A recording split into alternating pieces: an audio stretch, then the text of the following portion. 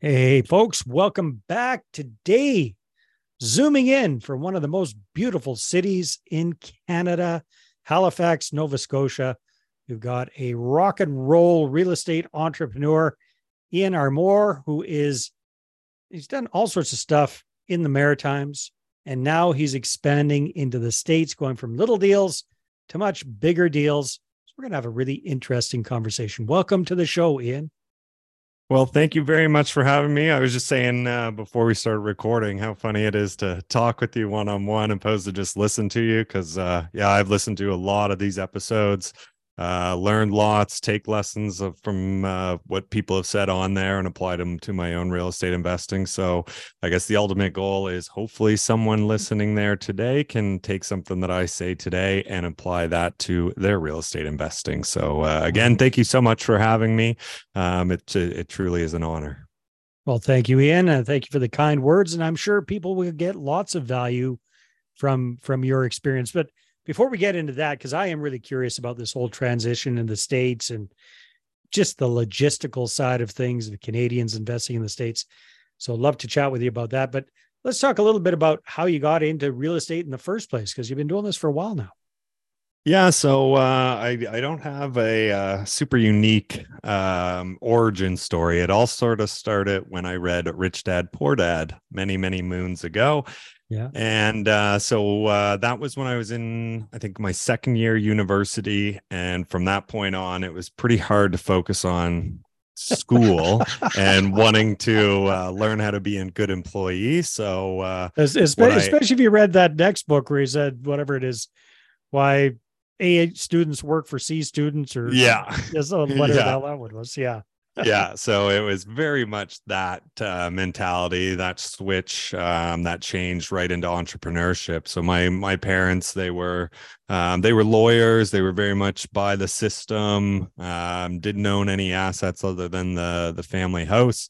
Mhm. And they worked all the way up to retirement. And after reading that, I realized, there is another option out there that you don't just have to live the status quo, go to school, get a trade, whatever it is, and do it. So I ended up not finishing university and went on to actually start a roofing company. So I knew, well, I at the time had the limiting beliefs that I couldn't just jump right into real estate, but I wanted to be entrepreneurial and start a business, fully intending to get into real estate and getting into, buying some buy and holds, all that good stuff. So yeah, started a roofing company, which I still own, operate today. I'm only maybe an hour a week, maybe 2 hours a week on that. That's, a fairly large business out here. It's about 5 crews running every Wow. day, that type of stuff. So yeah, That's uh, nailing a lot of tortillas on the roofs. That's for that's sure.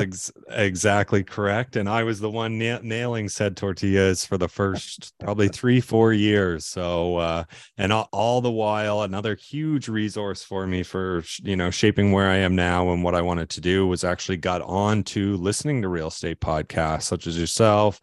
Bigger Pockets was probably my main one. I'm sure many people Mhm. listening are familiar with that, but that really got the wheels turning on how this incredibly difficult thing of real estate investing, how it could actually be broken down into steps and you could actually just figure out what the next step is. We're not reinventing the wheel here. We're simply seeing what people did before us and just trying our best to copy it and put our own little spin on it. So again, owned the roofing company and ran it for about 7 years or so, and Mhm. then got to a point where I could hire on more people to run more of the day to day.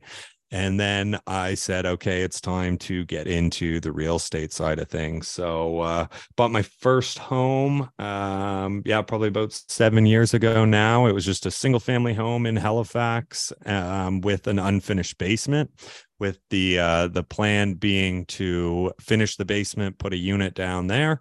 So I'm actually still sitting in that same house as we do this podcast. So that Have you one's got the one. unit in there now? Oh yeah, unit's been in Good. there for years. So I actually Airbnb it, and Ah, nice. it pays for the whole mortgage, so I can basically live for free on The that side ultimate of house things. hack. Yeah, so an ultimate host Nice. hack.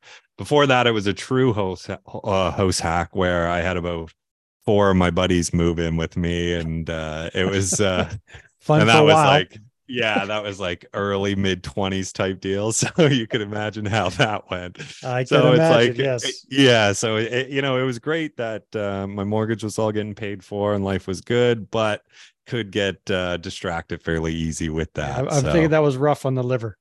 oh, very much so. But again, learned my lessons from all that stuff and kept Yeah, you going. got So to live a then bit. yeah, exactly. So yeah, after my first house, I then got into flipping houses. Okay. And probably did, 7 8 of those over another 2 3 years type deal. Yeah. Learned a lot more because I could do everything from the roof up. So I learned a lot about doing everything from the roof down. Yeah. On the first few, definitely did a lot of them myself, a lot of the work myself, rather.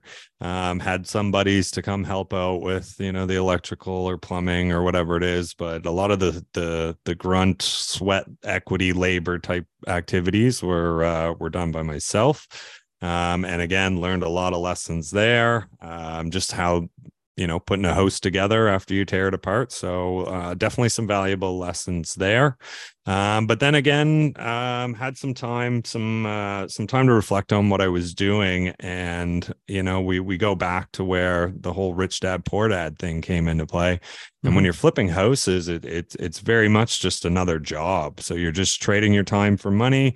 Yes, the profits can be nice, but ultimately, I wasn't setting up that passive income outside of my roofing company, which was still somewhat active, but.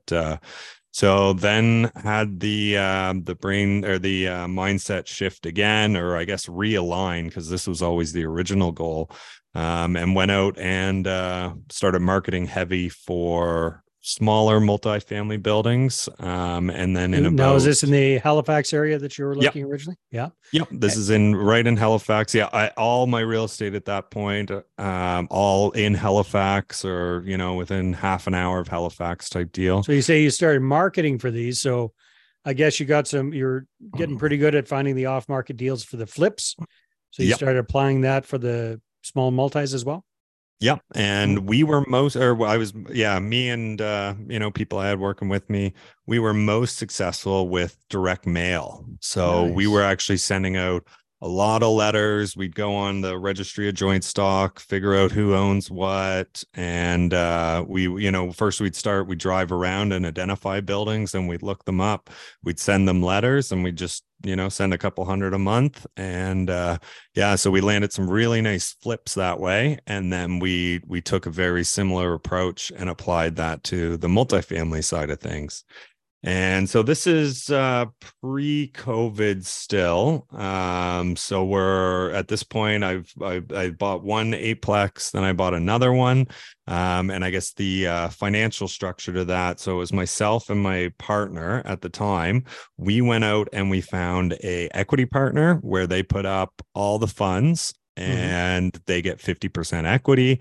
We're doing a value add where we're just, fixing the apartments up and getting the rents up with the plan. We're going to refinance, pay the investor back, and we just split the equity in the building 50-50. So that's what we did on the first 8 unit. Yeah. And through it, we started, that was into COVID and into the interest rates going up.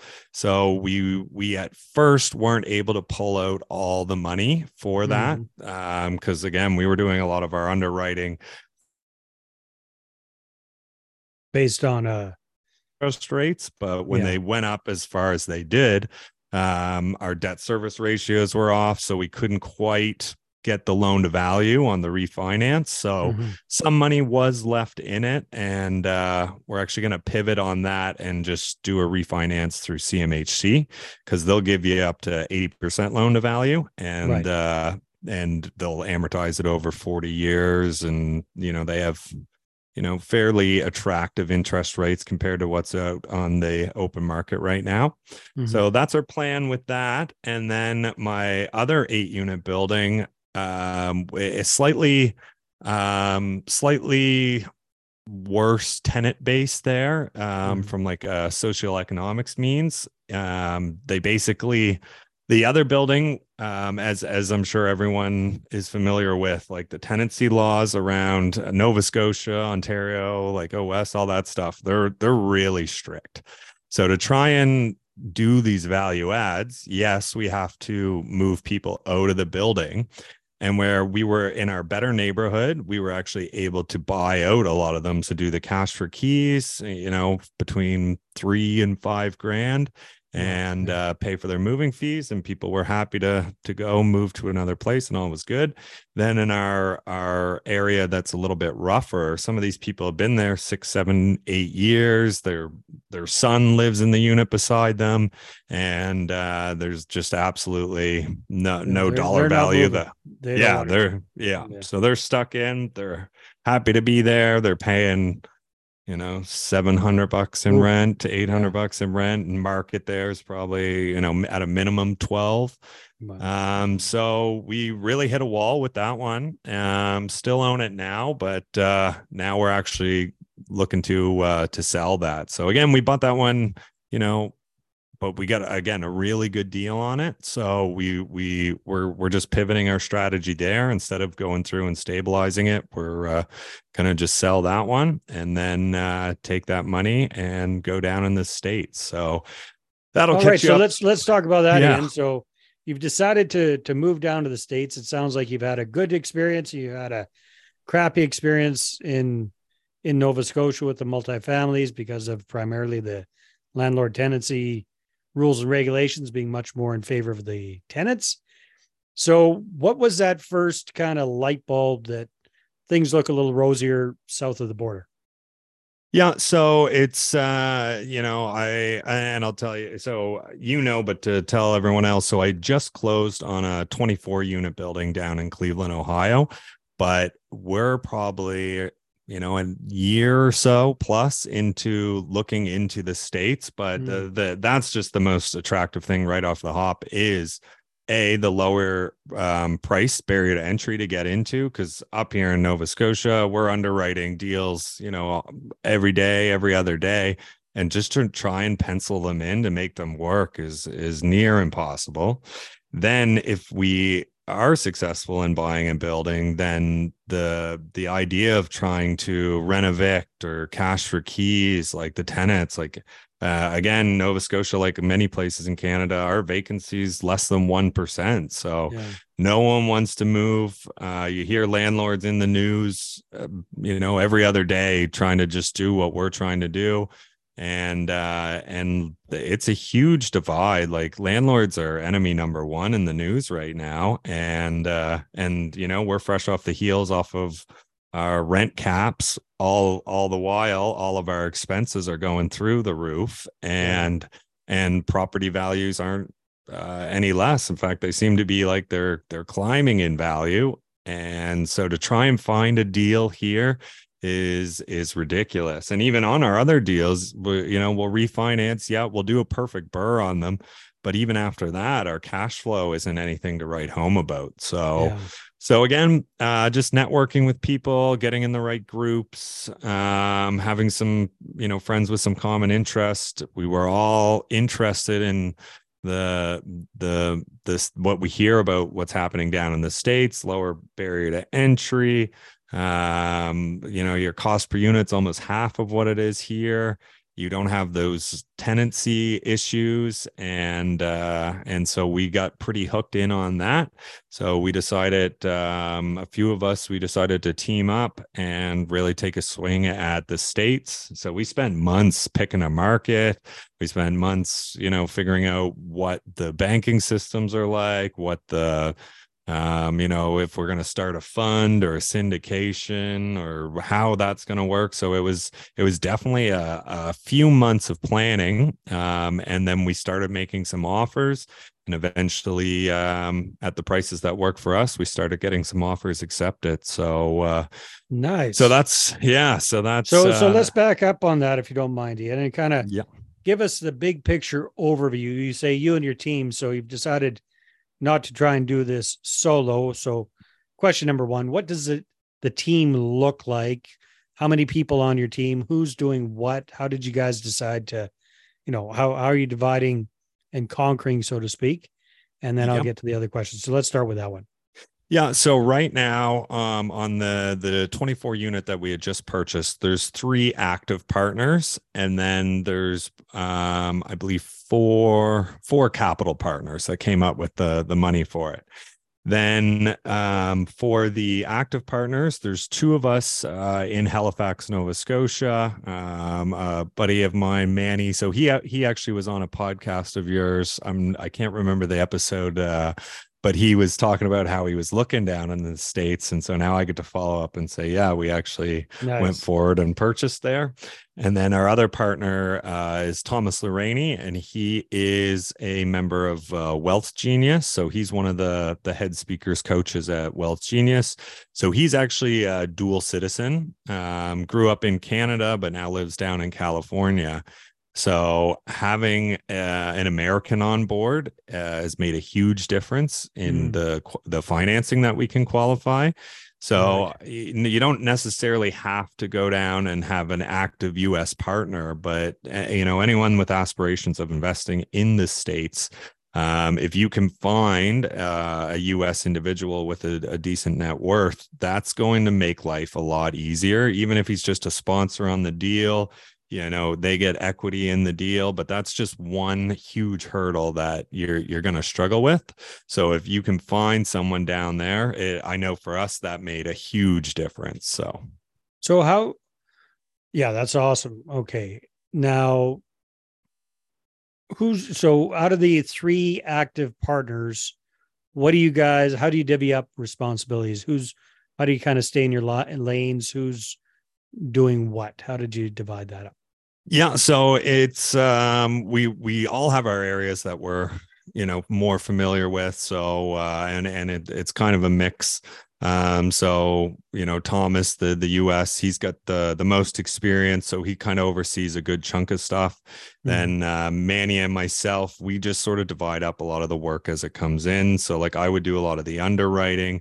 Manny and I both all three of us were very active in the acquisition side of things for finding deals, because that's been a huge part of it. And then the day-to-day stuff, I guess all three of us, we meet with our property managers down there once a week, stay on top of them. And then as tasks come in, we make a list of it and we just divide that up, and we all go after, say, just based on whatever role it is, so that there's not necessarily this person just does this. It's kind of a team effort Yeah. based on whatever is going on at the time. So So you brought on four capital partners in this deal. yeah. How did you find these people? What kind of total capital was required? Are they Canadian? Are they American? How does that kind Yeah. of look? Yeah. So for this one, something we'll get to later is, so we actually have another 76 units under contract right now that we're doing an active raise for. So those numbers are a little fresher in my mind. But the one that we did close on, I believe it was about $600,000 in the raise, and that was Canadian.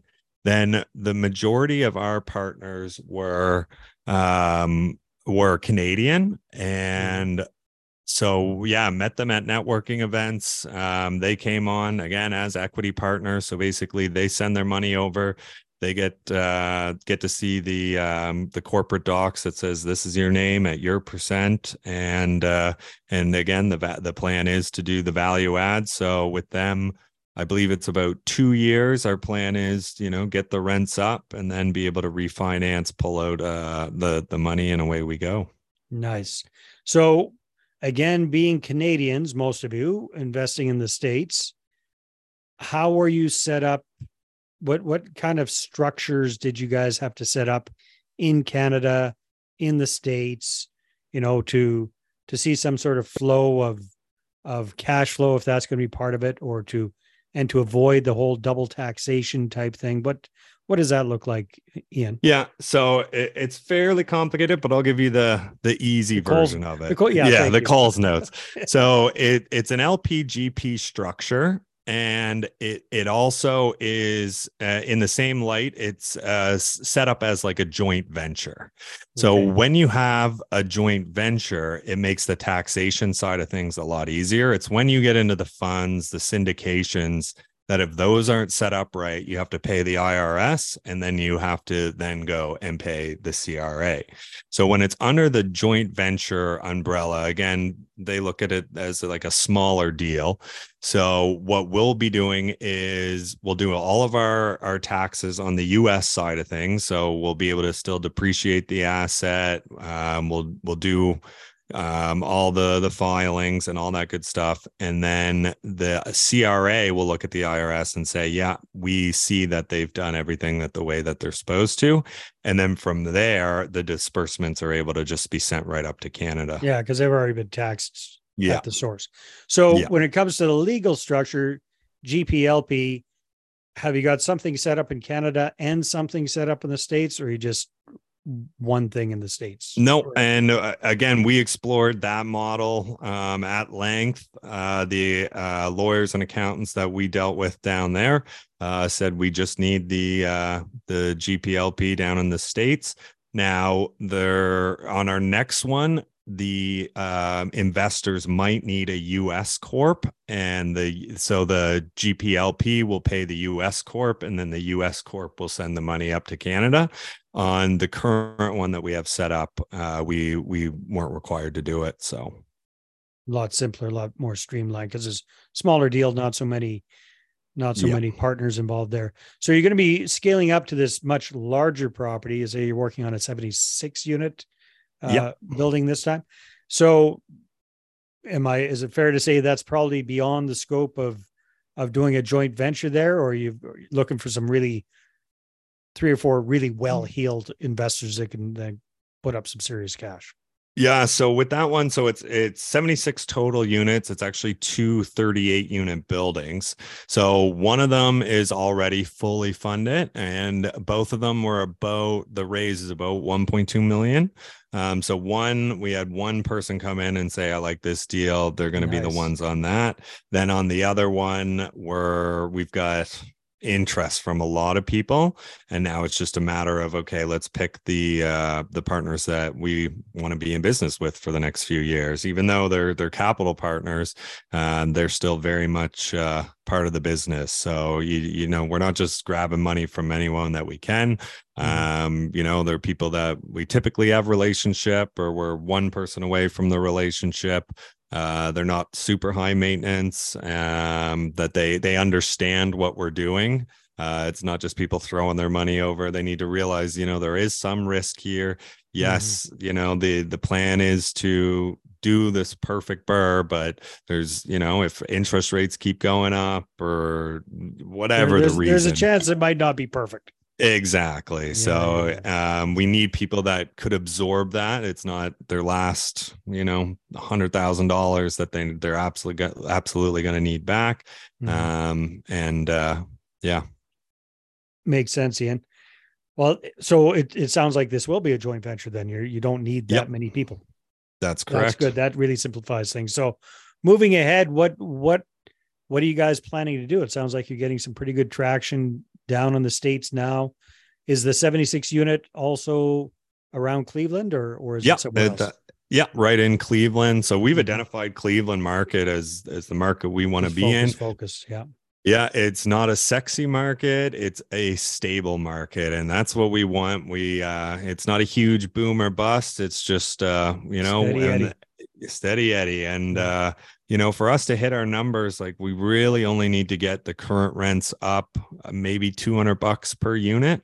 So, you know, we're not promising the world. We're not trying to, you know, reinvent a whole new building model or anything like this. It's literally go in, make the appropriate renovations, and get the building up to where we see it is, where the fair market is, where, you know, just around the block, we're seeing rents at this level. Nice. So that's the plan there. So after we close on these ones, we still got the pedal to the metal. We're still analyzing deals. We're still, you know, at this one, we're raising money, but we're talking to lots of people, and this one's a 3-year burr. So some people that are interested in investing, they say no, we want a project that can be done in 16 months or whatever it is. So we're building up our CRM full of potential investors, keeping them in the know of some of the projects we're looking at, and yeah, we're also trying to add more So team members. what are you doing to generate these investor leads? Because it sounds like you guys are pretty active with that. So what do you find is working well for you guys, Ian? A lot of networking, being active on social media. Those would be the two biggest ones that we're finding now. But then we're also being quite deliberate in our money raising. So not only are we just chatting with people, but we're in the process now of setting everything up in the CRM. So all of our follow-ups are automatic. We can book meetings whenever we want. But we're spending a good amount of time when we're chatting with these individuals to ask for referrals as well if they know other people that are potentially interested in something like this.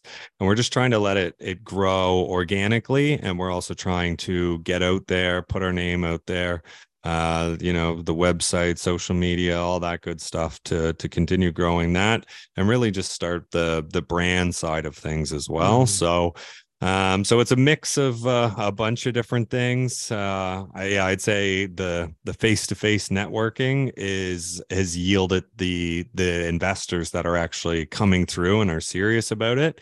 And then a lot of the other stuff is bringing in a lot of interest. But I think, it's natural that they want to see us do a few of these deals, although we've done, multiple deals all over the country. In Canada, it's a whole different ball game once we're going down in the States. So I think, yeah, people just want to see that we're serious, we're sticking around, and I think that's where we'll continue. They want to see some success. Yeah, exactly. Yeah, especially Canadians tend to be quite conservative. So exactly. Yeah, very much so. Let me see it before I put my $100,000 in. Well, that is great. So the networking, what have you found to be the better places for finding these kind of investors that can come up with between $100,000 and $1 million? Yeah. So I know in Halifax, we actually started our own one. Nice. So we do like a monthly meetup. So again, whether that's raising money from those people directly or asking for referrals. So that's been great. There's lots of groups online, as I'm sure the listeners are familiar with. There's hundreds of real estate groups out there. But being active in those, not just one post saying, hey, I'm trying to raise some money. It's answering questions, being top of mind when people think this is what, someone that's out there actually investing, all that stuff. But then being able to put posts in there saying, hey guys, we've got a new project. Here's the information. Let me know if you're interested. So having some success with that as well. And then some of the groups out there. So there's lots of different investing groups. Some people hate them and think they're just like gurus and stuff. And, you're not actually getting much from it. So the content's one thing, but when you're in a group and you actually get to meet up and network with these types of people, that's when you can actually form some relationships with like-minded people that typically have some money to invest. So, well, that is great. Well, Ian, congratulations on the big move. It sounds like you guys are doing well with that. If people want to connect with you, what's the number one way they can do that? Yeah. So for my Halifax stuff, Refined Real Estate. So we're on Instagram as Refined Real Estate NS. So that would be one. We also have a podcast out, Refined Real Estate podcast on Spotify, Apple Music, YouTube, all that good stuff. You can reach out to me directly. Emails ian@refinedrealestate.ca, or my Instagram is Armour_Ian, I believe it is. There you go. Yeah. All right. Yeah. Well, Ian, thanks for being on the show, my friend. Appreciate it. Yes, thank you. It's been an absolute pleasure. And I hope some people could take something away from this. I'm sure they will. All right, everybody. Talk to you soon on the next episode.